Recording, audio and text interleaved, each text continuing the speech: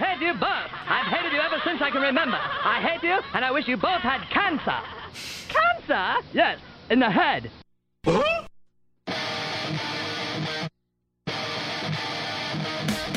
I'm as mad as hell, and I'm not going to take this anymore.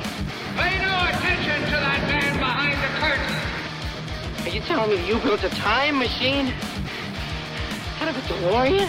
This is the Stupid Cancer Show. Uh-oh. Sounds like somebody's got a case of the Mondays.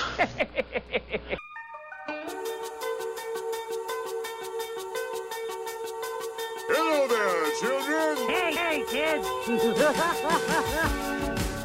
People seem to like me because I am polite and I'm rarely late. Don't worry, I got an idea. And now, the host of the Stupid Cancer Show, Matthew Zach. Not that there's anything wrong with that. Because he has a lot of chutzpah. All right.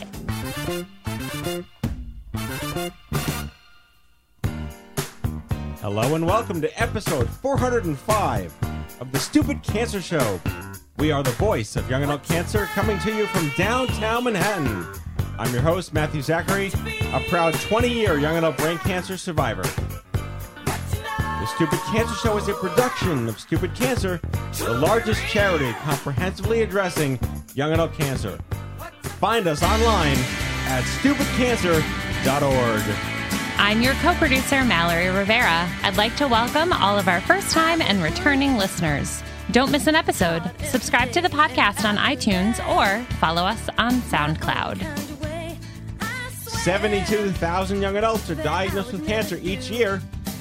Sucks, huh? We change the world one chemo infusion at a time. And on this episode, be your best advocate. Ariella Chivil is a self-described patient-turned-oncology geek. Ariella joins us live in studio to talk about being a champion for patient advocacy and her work with leading organizations such as the Cancer Research Institute to share her immunotherapy success story. Survivor Spotlight on returning champion and Team Stupid Cancer rock star, Paul Berman. Hello. Hello, Paul. How's it going? Hello, Ariella. Hello there. I love having live in-studio guests. It's a full house. And Yay. it's hot in the studio. Very hot. Toasty. Yes, it gets toasty. Who would have thought not having windows in a studio would have been a problem ever? Well, Something about the air circulation. yeah. What is that? No one needs that. Hence why this room was free with no rent for 3 years. All right. Just Cheap say- radio sounds Yeah. good. Fair enough. But yet, here we are, and it's exciting. It's December. It is simply having a It's wonderful the Christmas most time. wonderful time of the year. Yes, it is. Very exciting. Very There be exciting. holiday magic in the air. I know.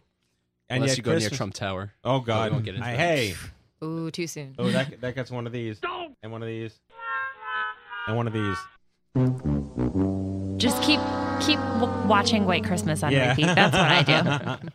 Don't make me make the soundboard again, bro. Ah. Yeah. Hello.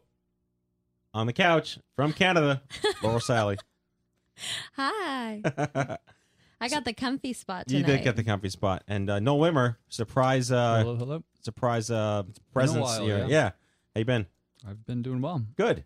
Thank you. That's all I care about. So we have a great show on patient advocacy, and Paul has a wonderful story turned patient advocate, and Ariella, whom I just met at the Washington Post live epic thing that happened in D.C. last week. We literally met like first date at the Washington Post. I was quite enamored by not just your story, but your poise and how you've channeled your nerddom into real cancer advocacy. And it's exciting that we align on so many different things that are a little nerdy in the geek world of cancer that kind of take the humanity out of it a little bit, but we forgive ourselves because, we were trying to help people. But we want to talk about, real things that really happened. And, from a Washington Post event perspective, did you guys watch it? Asking the staff and Paul. I have not had a chance to watch it yet. Okay. It's been on my list to watch. Well, we sort of had this big thing coming up this week. Well, yeah, I mean, we could that whole CancerCon launch tomorrow. Yeah, that's small a beans, big deal. small beans. We'll forgive you. So as soon as the launch is up, it's on my queue to watch. No, I mean our I'll segment. jump on that train also. I felt like our segment went like it took like 5 minutes, but it really is like 34 minutes of real people talking, and it was good. I like how you specify real people. Like there are real They're not folks out there. androids. This They is are real thoughts, real people. Well, no, beating yeah, hearts. no androids. No, but we were talking You'd be about this. surprised. You're right. I should not have said real people. But we were just commenting how the panels that led up to the afternoon session were very academic, very clinical, very business, and very dispassionate for the actual people. So again, like that's okay because their end game is the same as our end game. But to hear it spoken, there were a lot of reporters in the room, a lot of I think some public was invited to come in. Largely a big media event. There were some staffers on the Hill and interns that came. I think we had one Republican senator or congressman on one of the panels in the morning from Jersey, right? He was from Jersey.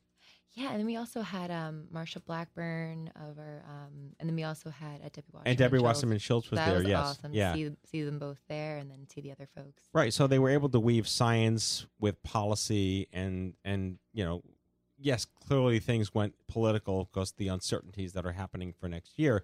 But everything was really level set around unifying that we're in a really interesting space science-wise for the first time in decades. That the burden of proof now falls on the industry to make sure that people who get sick are navigated to these magic elf Star Wars technology things. Maybe Star Trek, not Star Wars. No lightsabers, but maybe phasers. Not yet. Yeah. But We'll get there next. Yeah. But again, it was a phenomenal event. They got, tens of thousands of media impressions. I think probably 140 LinkedIn requests on like that Not next too day. shabby. I mean, considering I was on a red eye that morning and I got to the building at 6 a.m. and I just hung out in the lobby till like 7:30. Yeah, it was a privilege to be there, but I'm really happy they chose to have the counterpoint to kind of button up the end there with real voices. I can say too, following along on Twitter, people were really excited when they were calling it like the survivor panel. And they were like, we're so excited to hear their voices as well. Because I think sometimes when it is so scientific, there's so much like science jargon to it. It's hard for regular people following along to understand, even when they want to and try to, but to actually hear stories that they can put themselves into that position.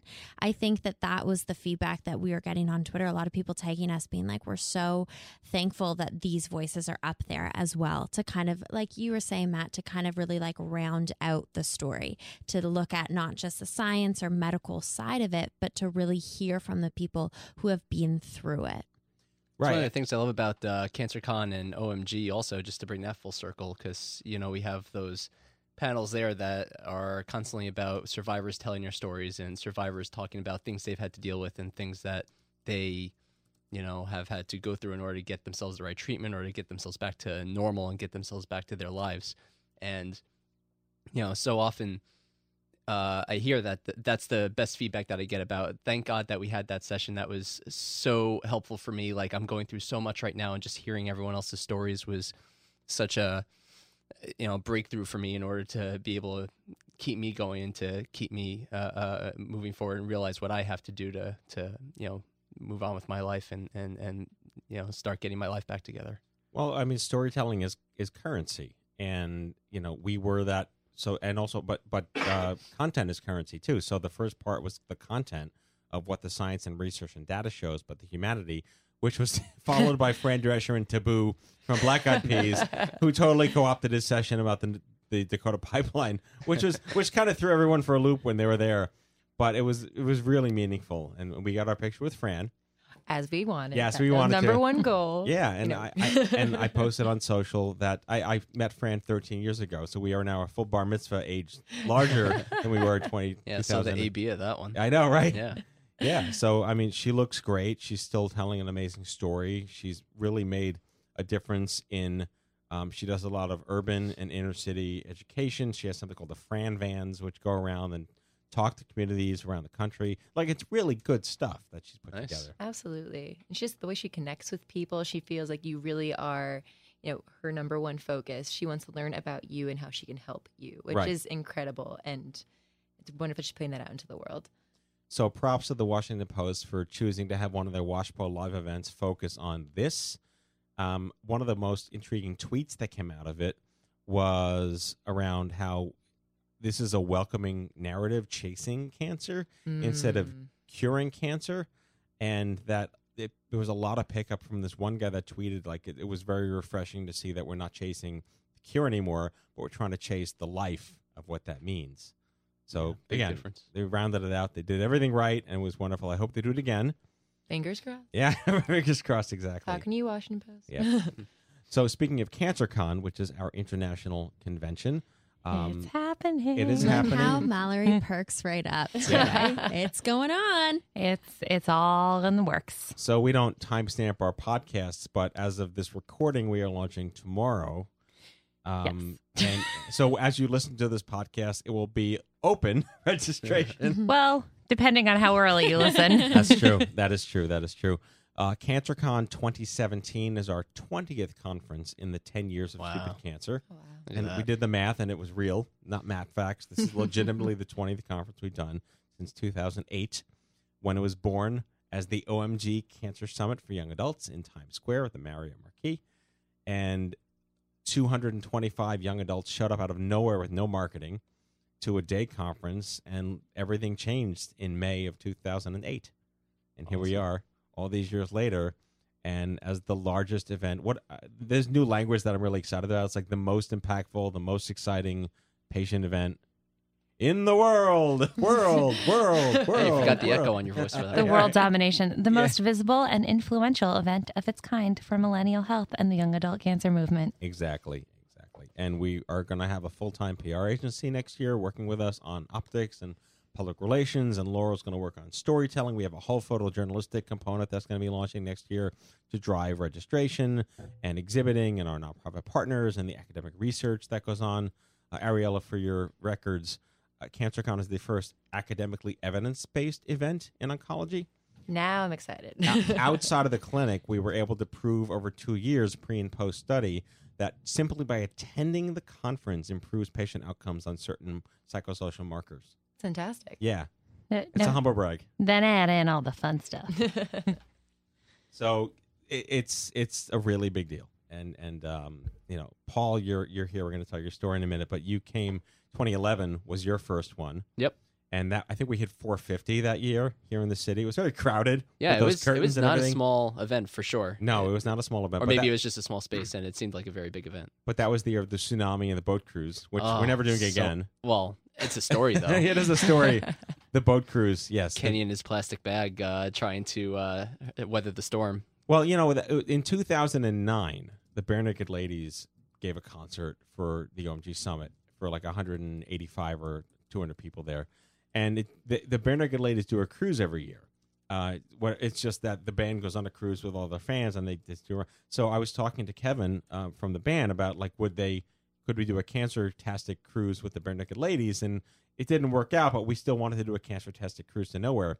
So we chartered the yacht out of the harbor, but it was like a hurricane tsunami that just struck the city. What? And we weathered the storm, literally. But at the very least, Yeah, the you yacht did. went out. Everyone who still wanted to get there got there, and there was plenty of free booze. That's Yeah. what counts. Yeah. I mean, there are very few people who were there these days that remember it and remember it well. They do. It's etched in my memory. Yes, it is. It is. But yeah, so what do we have in store for CancerCon this spring, Mal? We have some pretty exciting stuff. We have some new sessions this year. We're bringing back some of our really great content in some of our other breakouts. We have some new social events and tours. We'll be doing a movie night with a double feature. Oh, wow. All exciting stuff. Is it the Super 8 of my family at camp? It is not the movies. The movies are in. I came in a close second, Matt. Close second. The movie choices are in progress, but we have a couple ideas, so there'll be a double feature. Very nice. And costumes are encouraged. Oh dear. I mean, we'll have to know what the movie choices Oh are. yeah, of course. they'll be released. Excellent. But we have some really great content. There's going to be a session on feeding your soul, which is self-care and nutrition. A session on journaling with our friend from YSC, Jean Rowe, that we're very excited about. And then, bringing back the classics, all of the Just For sessions, which are usually everyone's favorites. Those are the just for guys, just for girls, just for caregivers, very intimate, very closed door, not recorded, and all the magic comes out on those sessions. Oh, yeah. Really amazing. And there's some great things coming down the pipeline as well for our general sessions. Right, and we are going to be doing a panel on advocacy. We are going to be doing a panel on advocacy. Right, so this is where, again, Ariella's head's going to explode by meeting all these people for the first time. We'll have Best Friends for Life and Advocacy.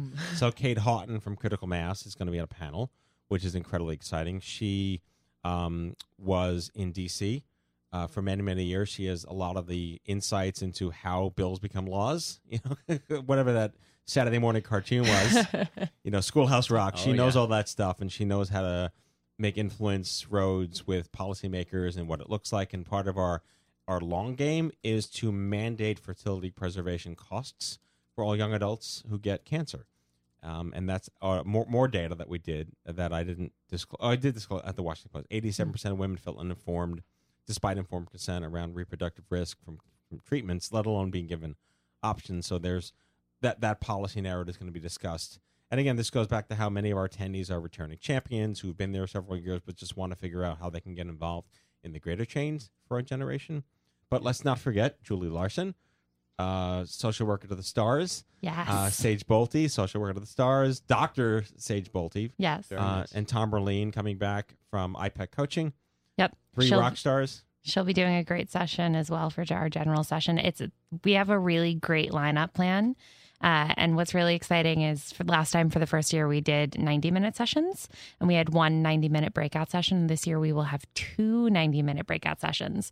So it gives a little bit more time to delve deeper into the topics everyone wants to know more about. Amazing, incredibly. And the social activities, are we doing karaoke again? We will be having another night at the Hard Rock. There may or may not be karaoke, and I may or may not be advocating for karaoke big time.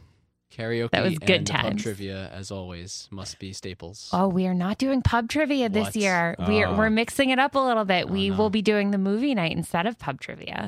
Melinda Hood might be devastated.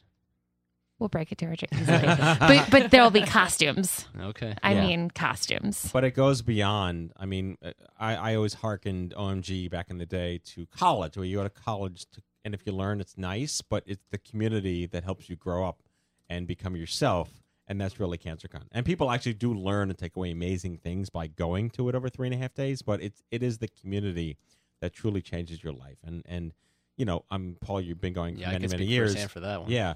But I mean, you're a returning champion. So can you talk to us about what it was like to go the first time, and now you're coming for like the 6th time? Yeah, I have to count on my fingers for a second. I did the math right.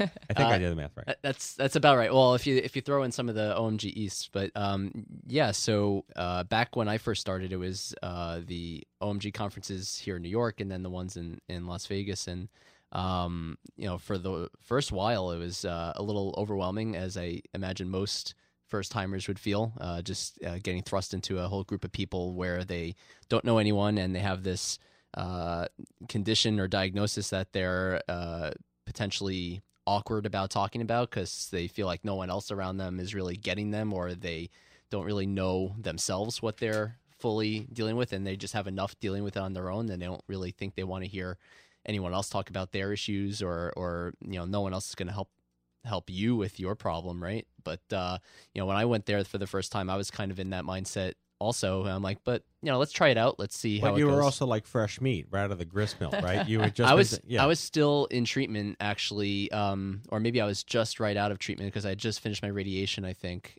right when OMG 2011 happened that year. That was April of 11. So it was, didn't know what to expect. Didn't even know I'd be able to go out in a whole big crowd of people. But I made it out there. I got to go to all the different sessions about how to navigate through costs and different life issues, and how to talk to partners and friends and date with a cancer diagnosis and all that stuff. Dating's a problem with cancer when you're not 80? Yeah, who would have thought that? Doctors don't tell you that. No one actually discusses that stuff. Like when I had the diagnosis, no one was worried about that. No one cared about whether I would bank sperm or not. Right. It would be about, you need to get your chemo tomorrow. I'm like, well, hold on a second. I would like to know if that's prudent. So you had Hodgkin's lymphoma. That's right. So we talk about how all this talk about prevention, early detection, risk management. You can't do that with blood cancers. Well, certainly not the way it was described to me. Especially, I had a very bulky form of Hodgkin's, so I was diagnosed with type 2BX, which is the badass mofo of type 2B. Not the good cancer, quote unquote. Yeah. Not like your melanoma, like you called the tiny little thing on your head that you got removed. Yep. Sorry to any melanoma Thanks survivors. for the trigger, by the way. It's your unicorn horn. It is my unicorn horn, yeah. But no, so I had the really bulky Hodgkin's that was wrapped around my heart. It was like 10 inches long, and they basically said, you need to get chemo tomorrow. You don't have time to wait or think about it. Like you could die. So, once you let that sink in for a second, well, what are your options really? So you have to hope that your doctor is thinking about the rest of your life, not just surviving the short term. And you take their advice and you move forward with treatment. Well said. And Ariella, you also blood cancer. Yes, indeed. Also Hodgkin's. Was a 2A, I believe, initially, and then we went. You're like neighbors, 2A and 2B on the same floor. Welcome to the block. No, glad we both moved off that street. Yeah. It was getting kind of obnoxious there, but. Yeah, starting out there, it was billed to me, in fact, as a good cancer, not by my oncologist, fortunately, but by everyone else who Googled what Hodgkin lymphoma was. Yeah. Oh, that's like, the worst. oh yeah, you're gonna be great, 90%, walk off into the sun. Congratulations for not getting a worse one. I was like, oh, that's nice. Thank you so much.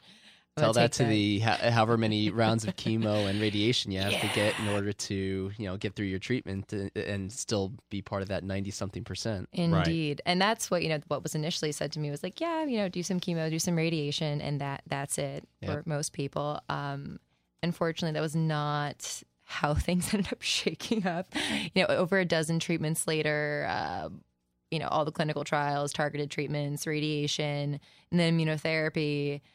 Now I'm in a good place. But that was not anticipated when I first heard that diagnosis. I'll tell you that. Well, that's the thing too.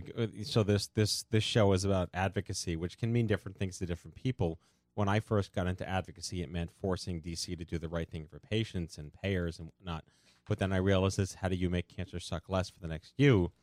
And the beauty of the Human Genome Project many, many years ago, it has finally yielded real science around better treatments. The challenge is they're not typically covered, and or doctors are either disincentivized or not aware that there are options to patients out there.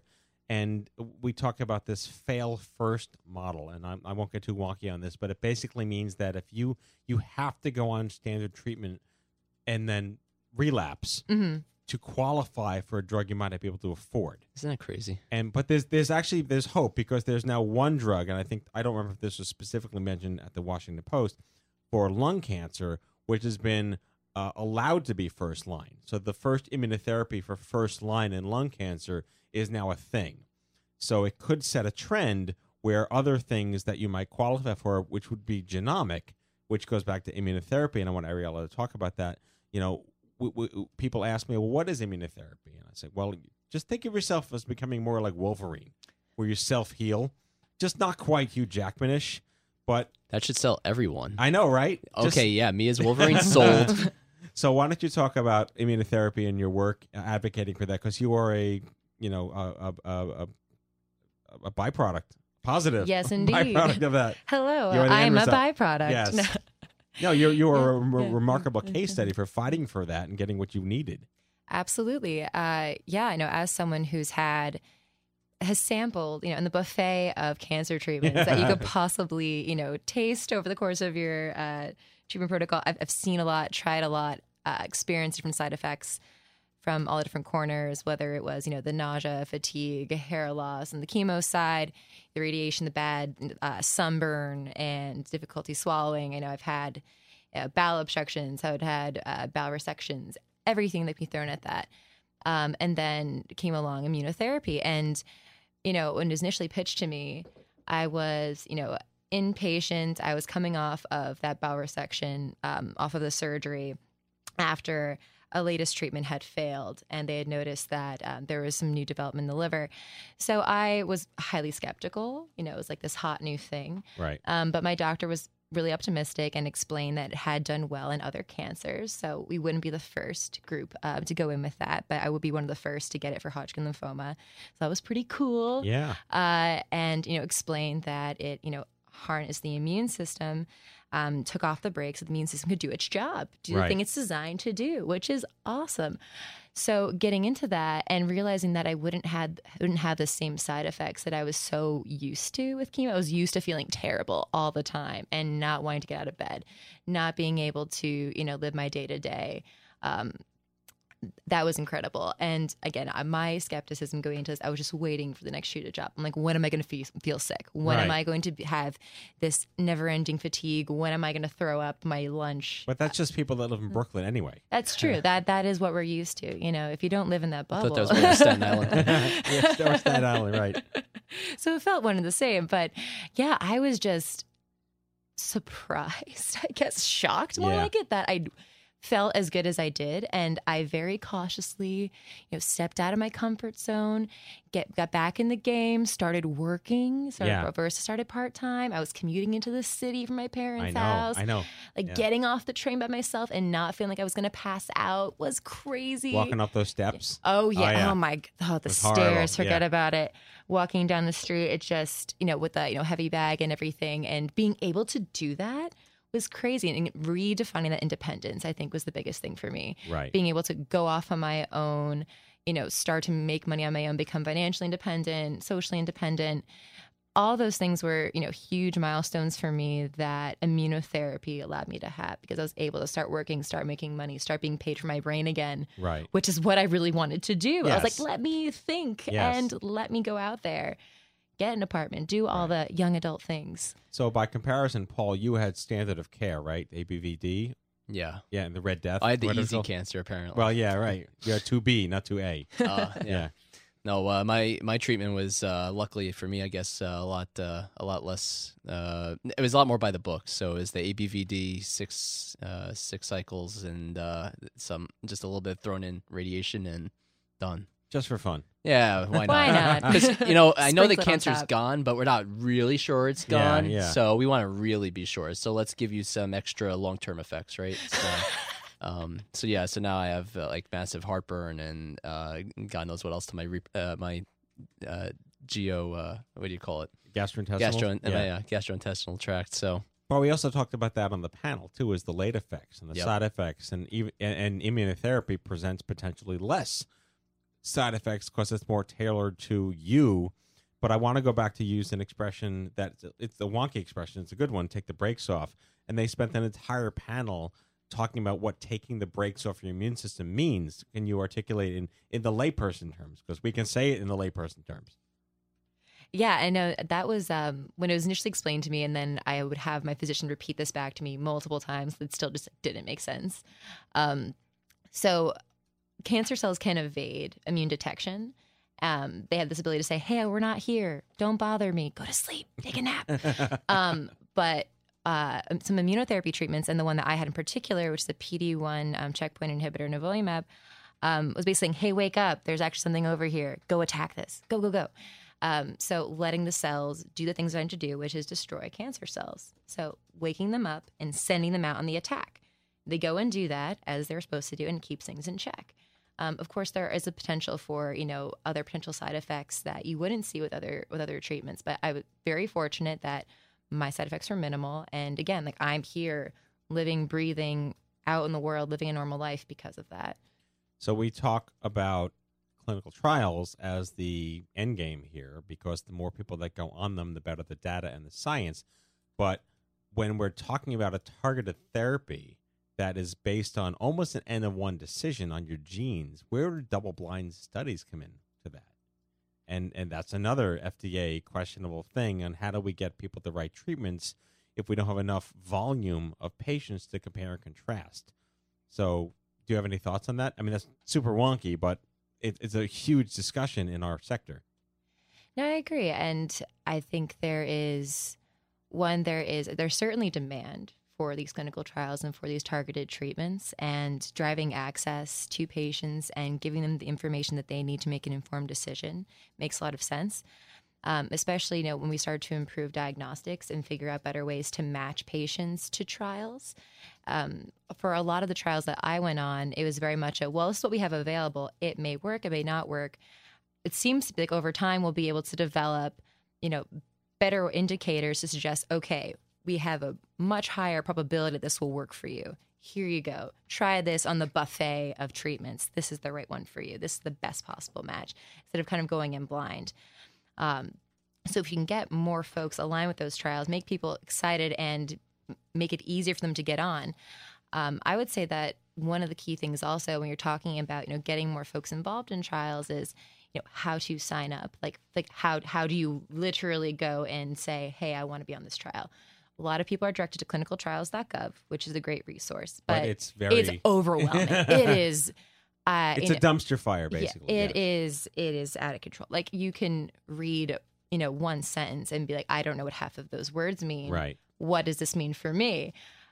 So there's definitely a big opportunity there to have more clarifying resources, having it more easily to digest for patients, for folks that have chemo brain at that exact moment, even if they are, have a PhD at, and in biology. If you are in the fatigue state you might be with as a cancer patient, clinicaltrials.gov was going to give you a giant headache. Right. So it is its own comorbidity. Yeah. And even with that too, so let's say you see the trial, or, maybe you're lucky. Like I was very fortunate that my physician, gave me a short list of trials at certain key junctures and review it. But then it came down to, okay, wait, how do I contact the person to get signed up? So there's like a number there. You could like leave a message. Right. Can we get to email? Like, can we get to messaging? Like what, we got to develop that a bit more. And also determining whether there's things are actually available, updating the information so patients can see, hey, this trial is in fact still recruiting. It's recruiting at these sites. Here's how many slots there are available. Right. So they can take a best guess. There have been times when I would fly out to a trial site only to be told, hey, we actually filled this cohort. Right. We're not going to have any availability for months. And when you're a patient and things are, I have aggressive metastatic disease, I don't have 3 months to wait. Right. So I wish I had known that before I booked that plane ticket. Well, that's the point, too, is we have, there's all this, it's easy to complain that trial enrollment is so low and they're blaming patients all the time for that. All the time. But we've done, and Mallory can attest to this, ad nauseum shows on destigmatizing trials and people who've survived trials. We even did an entire annual partnership with a drug company around nivolumab, around what it means to be on a trial, and it's okay to do that because you're not a guinea pig and you're not at risk. And should we just rename them to clinical trials to like become Wolverine?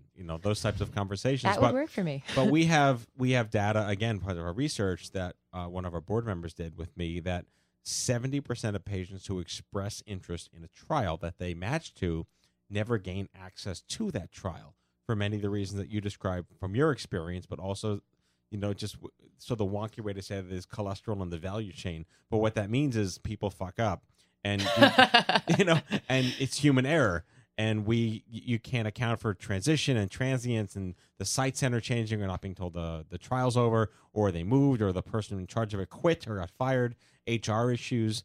There's all these things that get in the way of you getting to the right medicine. And it's just too easy to throw us as patients under the bus for that. Completely agree. Yeah. Expletive and all. By the way, we're not FDA, FCC, anything on this show. Okay, that's awesome. What the hell you want?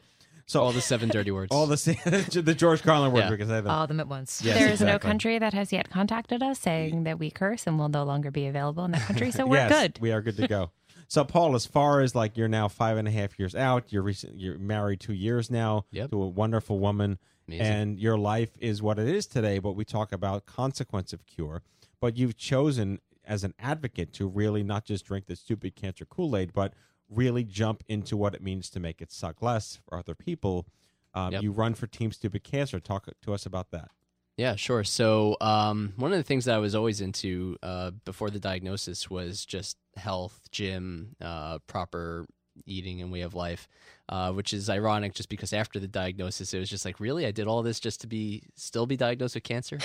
Yeah, right. Yeah. So I did take a mini break just to live life a little bit and be like, okay. Then I calmed down. And I'm like, yeah, I still do want to be healthy. So after I came back to that realization, I definitely got more serious about it earlier this year, in fact, because I was just eating whatever I wanted again, and I realized that's not a life I'm really happy with. So I decided to go back on a not strict diet, but certainly a healthier diet.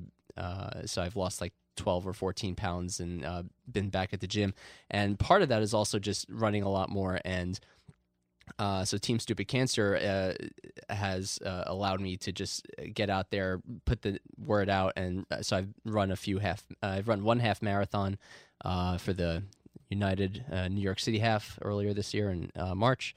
I do a bunch of mud runs of varying difficulties because let's be honest. Just for the hell of it. Well, let's be honest. Do you really like running? Like, who of the runners out there? Every runner I talk to, it's like, who really likes running? I mean, when I run, it's a nice. It's really good. They're endorphins. Okay, yeah. It's only the feeling after you're finished running. Yeah. It's the post half marathon, and you're like, someone just carry me. Well, yeah. Afterwards, you feel very accomplished. During it, you're like, really, I'm still going. Oh, yeah. I still have to get going. So the mud runs, at least for me, I guess I've offended some hardcore runners. The mud runs for me, at least, make me feel like, oh, okay, I could distract myself from this thing called running with some obstacles in between, and I can do some strength things in the interim, and then get back to running right after that. So I get these little breaks in between of obstacles. So I've done some Spartan races, some Tough Mudders, some rock solid mud runs, Warrior Dash, you name it. So I've done a whole bunch of that, wearing all my stupid cancer gear, and just at least getting the word out that way that there are ways to continue to stay healthy and try to improve lifestyle even after a cancer diagnosis. So, which goes back to the other side of the coin conversation, where you do start off healthy and how could this happen to me? Then you fall into the I can't do anything right now and all I know is health and wellness. And then you have to build yourself back up to what that means. And we do a wonderful partnership with the Ullman Cancer Fund out of Baltimore, which has a program called Cancer to 5K, right, which helps young adults rehabilitate themselves, and it trains them on how to basically run a 5K, which speaks to health and wellness. Ariella, what was your health and wellness story, if you have one? Oh, yeah. So I also was an active runner, prior to the cancer diagnosis. And did you enjoy running? I really loved sprinting. I did 200, sometimes 400 relay if I was like really pushing. I was big hurdler, actually. That was my favorite, like doing 55. So again, not full running. Not full running. I'm just I like the playing jumping. around now. Okay. And then, like the high jump. Yeah, lots of jumping. That was really my key. Leaping across the air, feeling like Superman. That was my jam. Nice. So that was always, a key thing for me. And that was also a social activity for me. I would run with friends from home, the park near my house. I would run with friends in school. And that was actually one of the key triggers when I realized I was getting sick, was my inability to run the same distances. It cut shorter and shorter. And there'd be times when I would not be able to go, like 10 feet without wheezing. And that's when I really noticed, okay, this is a lot more, intense than I realized. This probably isn't a cold or pneumonia, like what one doctor thought, or allergies. Yep. And it's like, oh no, this is probably something else. So, I kept pushing, insisting on, them re-vetting me, eventually switched doctors. And that doctor I switched to was like, you need to get you need to get a chest x-ray. We're going to do that right now. They're already offering you new body parts. I was like, that'd be nice we too. We can rebuild her. We can make her stronger, faster. One day. That's what I would like. First time you walk in, here you go, new set. freshly clean for you. Yep. No, yeah. So that was such a key part of my identity, and then being sick and being bedridden and being barely able to walk down the street and carry my own bag. That was from a self-esteem perspective. That really sucked. That was brutal, and it took a long time for me to get readjusted. I lost a lot of my flexibility, a lot of the core strength, a lot of muscle, and everything. I had this one wonderful opportunity when I was kind of stuck at home. Kula, they have a group where they'll send folks out to do gentle yoga, and it just made me realize how far gone I was when I could barely balance on one leg. Yeah. And that's like, how did I get this far? And then I've been ramping up, and I've started with yoga, Pilates. Don't run as much as I used to. I think I still feel kind of disheartened from an endurance standpoint. Might get back to it. Yeah, building my way up and strength smell training. a Ragnar for her. Oh yeah, I smell a Ragnar for you. It's on. Yeah. Yeah, it's been good though. It's been nice to be able to walk around the city and be able to enjoy and appreciate that. Exactly. So let's then wrap. We got about 10 minutes left. So I really want to talk about peer support and how you found resources. And we talked about you, Paul, who you said some kind of friend recommended us or something like that. Yeah. And you just discovered us, and then you were kind of trepidatious and jumping in the pool, and then you did jump in the pool. I used myself into the deep end from the kiddie pool side. No, because there are people that come to CancerCon as their point of entry to the community, and that really which is already a pretty big leap of faith for someone who's not really sure about what to expect. Yeah, so I mean, start with our Facebook forums or online community, whatever the community boards. Thank you. The message boards. The message boards. Words that I'm not going to say in order. Chemo brain. And our meetups that happen all around the country, and we work with cancer centers on their peer matching and their Instapeer, and our mobile app that does peer matching. But to jump in at CancerCon, but it all comes back to where do you find out about your community out there? And Ariella, did you know about anything in the young adult world, or was literally meeting me the first thing that you knew about? Well, you were obviously. It's all about me, right? Of course, it's always interesting. Yeah, certainly in your head. Why not? She's learning really early. So. I know how these things work. I would say that the people my ride or dies were the relapse Hodgkin's group, right? Just because we had all dealt with the same shit. That was, it was a non-judgmental space where we could share all the intimate details of our lives. And that was really difficult for me because I'm typically a pretty, not shy person, but I was less inclined to share the nitty gritty of all my organs and their inner workings with the rest of the world. So it was great to have a place where I could ask questions, even the questions that I thought would be too quote unquote dumb or silly to ask my physician. I could, kind of initially pitch it to this group of, highly receptive people, and they had tons of suggestions for me. And it helped that it was, through Facebook, something I was already on. And I had looked at a bunch of forums when I first signed up, but it didn't seem as conducive to chatting and to having light conversation. Whereas this forum was. So I feel really grateful to that, just having this highly specific group of people that knew exactly what I was experiencing. Yeah, I know. And that's what it comes down to is where are the like-minded people that you need to know exist, and are you ready to talk to them about what? I tell the story of my first engagement in peer matching, and I went to Gilda's Club here in the city, and they do great work. Gilda's Club is awesome. But when I went, I was the only person in the room that was under the age of 70, and it was very uncomfortable. They didn't have young adult programs 20 years ago. But it was very threatening, and they made you fill out this really big form about what you're going through, and I didn't really care to do that because I'm just worried about, am I going to be live in 6 months? And, so I never went back. I just started the charity 10 years later. But it really comes down to what do you have the right to be made aware of, and when can you make a better decision on what's best for you, which was the entire thread of our panel session at the Washington Post. Do you feel like any decisions for both of you were made for you, and later on it would have been nice to know that you could have had better decision-making opportunities? Absolutely. I mean, from my side, certainly in terms of my fertility options and just overall quality of life type decisions, because again, for my diagnosis, because of how bulky it was, I guess my doctor was just, okay, life first, quality later, which is not the right approach at all. And No. I think now with stuff that you've been doing, Matt, we've started to get the dialogue going about, okay, they're both very important. You have to talk both at the same time. It can't be one or the other. But back then, and I say back then, even just 5.5 years ago, I think that wasn't on the radar of all the young adult oncologists for whatever young adult oncology was back then.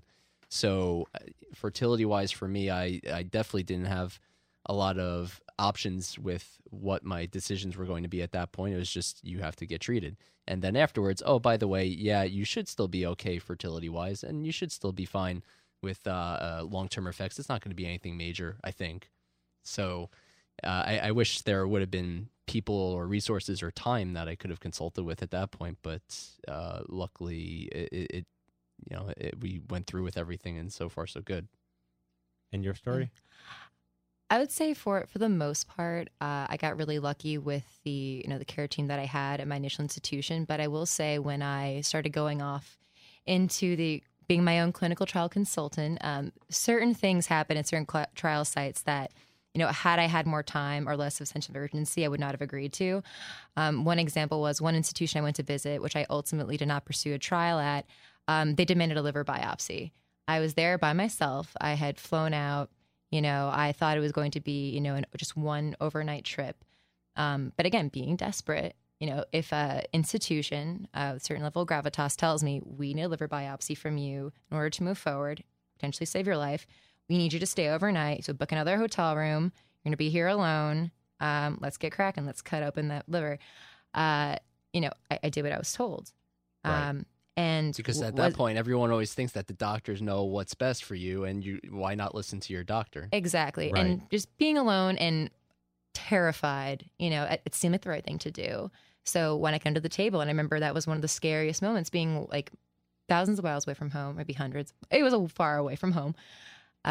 Going under the knife and, being in a hospital bed and having to be watched because they're worried I might bleed out in a hotel room. That was terrifying. But I will say that there were other moments where I had to make difficult decisions, and it was ultimately my decision, and that was almost scarier. Because who am I to make a choice? And that's why I think having access to better resources and having access to some of the early stage research from patients, or educating them on how to vet trials and how to vet treatments, I would have loved that. And a lot of it was very much learn as I went. One time I made a treatment decision in large part to the fact that one was available sooner than the other, maybe by a couple months. And, and in that moment, who knows if it would have made sense to wait for the other one. I will never know. Right. But I think framing it around, what is actually you should vet a trial for, just being available now, is that a worthwhile consideration? For me, it was, but that might not be a rational choice. Right. It's about what's right for you in the moment, but you deserve to know what your decisions are. Absolutely. So we're going to leave the show at that. Really fascinating discussion. I'd like you to end with each of you. What was your principal mechanism of coping through this? And what's your message to the young adult diagnosed today? Let's start with Paul. So my principal mechanism was humor. So I think anyone who knows me in IRL, in real life, knows that I am ridiculously sarcastic, and I pretty much can't answer questions seriously without giving a stupid answer first. So even throughout my whole diagnosis, I was pretty much just taking it very lightly, at least on the outside. I recognize the gravity of it, but in terms of any kind of conversations, I would always downplay it and give a sarcastic answer about it, because it just kept me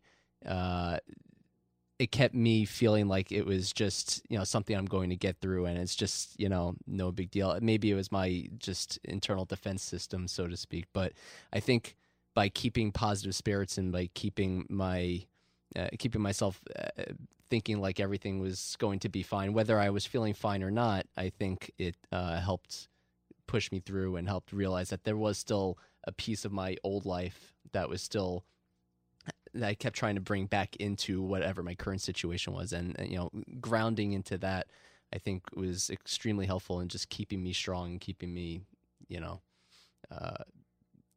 from slipping further into the potential depression or the misery of the symptoms I was going through. Sure. And what do you tell that first timer at CancerCon? So the first timer, I would have to tell, especially since this is an advocacy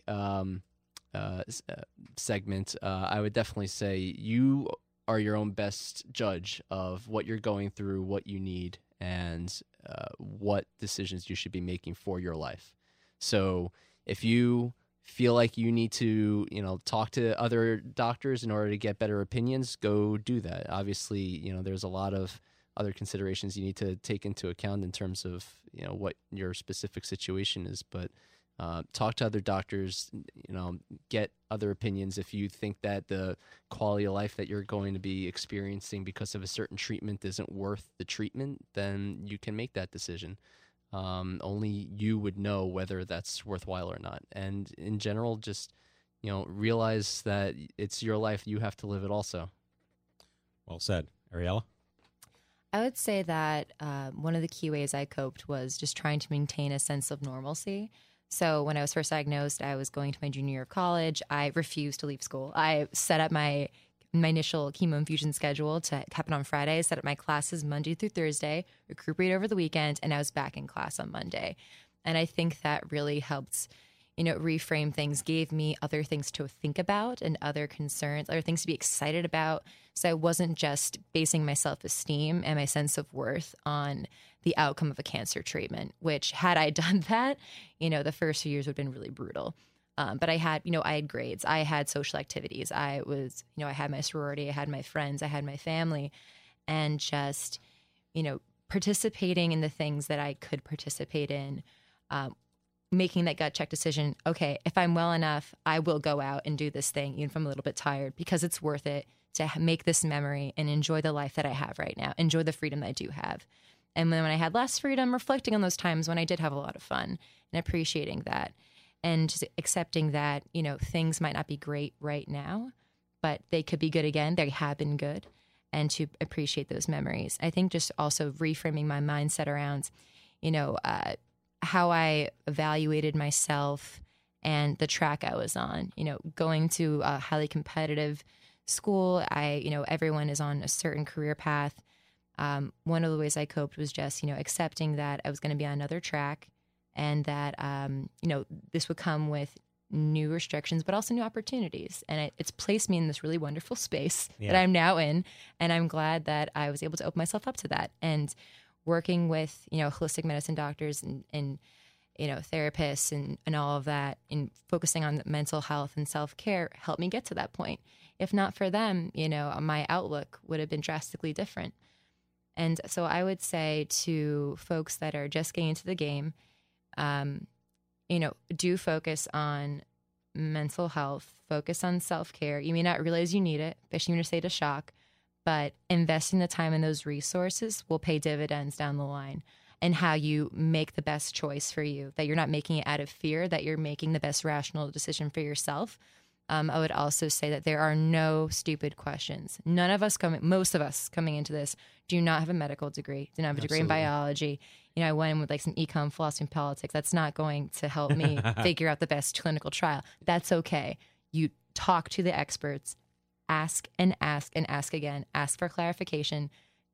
Do not worry that you're badgering them. That's what they're there for. Right. And ultimately, it's up to you to make the choice. And just know that there are resources out there. And again, you can ask to corroborate with anyone and everyone. And then you call the shots. You have the best Twitter handle I've ever seen. You are online at Cruella _Chivil. Cruella Chivil. Yeah, exactly. Cruella Chivil. Paul, you're on Twitter? I try. I am on Twitter, but you will never be able to figure out my Twitter handle. It's got to be something with sports. No, you Running would think that, something. but no, it was a throwback to back in the day when you would throw letters and numbers together because it formed sort of words in Leet. Like Leet speak? Yes. Oh, you're such a nerd. Thank you. Noobs. All of those. Yeah. So BOW13R84 at Twitter. Oh dear God. Yeah. Don't even try to find me. All right. Well, Paul Berman and Ariella Chivil, thank you for an exciting and engaging roundtable on advocacy. You guys get your own round of special applause. Yay! Glad I could come back from that earlier comment. Come a long way in this. Yeah, really. All right, Mal, are we ready for our closing sequence? Let's do this. All right. Prepare to activate. I hear there's rumors on the internets. You ever seen a grown man naked? And so, to all of you, a fond farewell. Hooray, I'm helping. You are a meathead. Oh, Magoo, you've done it again. That was so terrible, I think you gave me cancer. That's our show, the 405th episode of The Stupid Cancer Show. Join our community on Facebook, Twitter, and Instagram. Or check out our awesome products in the Stupid Cancer store. You can even learn how to host your own meetup. Consider running for the Team Stupid Cancer. And of course, subscribe to this podcast, all online at stupidcancer.org. Again, thank you, Paul Berman and Ariella Chivil. The Stupid Cancer Show is a production of Stupid Cancer, the largest charity comprehensively addressing young adult cancer. Coming to you from downtown Manhattan, on behalf of my whole team here at the Stupid Cancer Show, we hope you had as much fun as we did poking a stick at Stupid Cancer. Thanks for listening, and we'll see you right back here on the next exciting podcast of the Stupid Cancer Show. Goodbye, folks. Now imagine you're 25, diagnosed when you're engaged. Imagine having it in college with so much on your plate, putting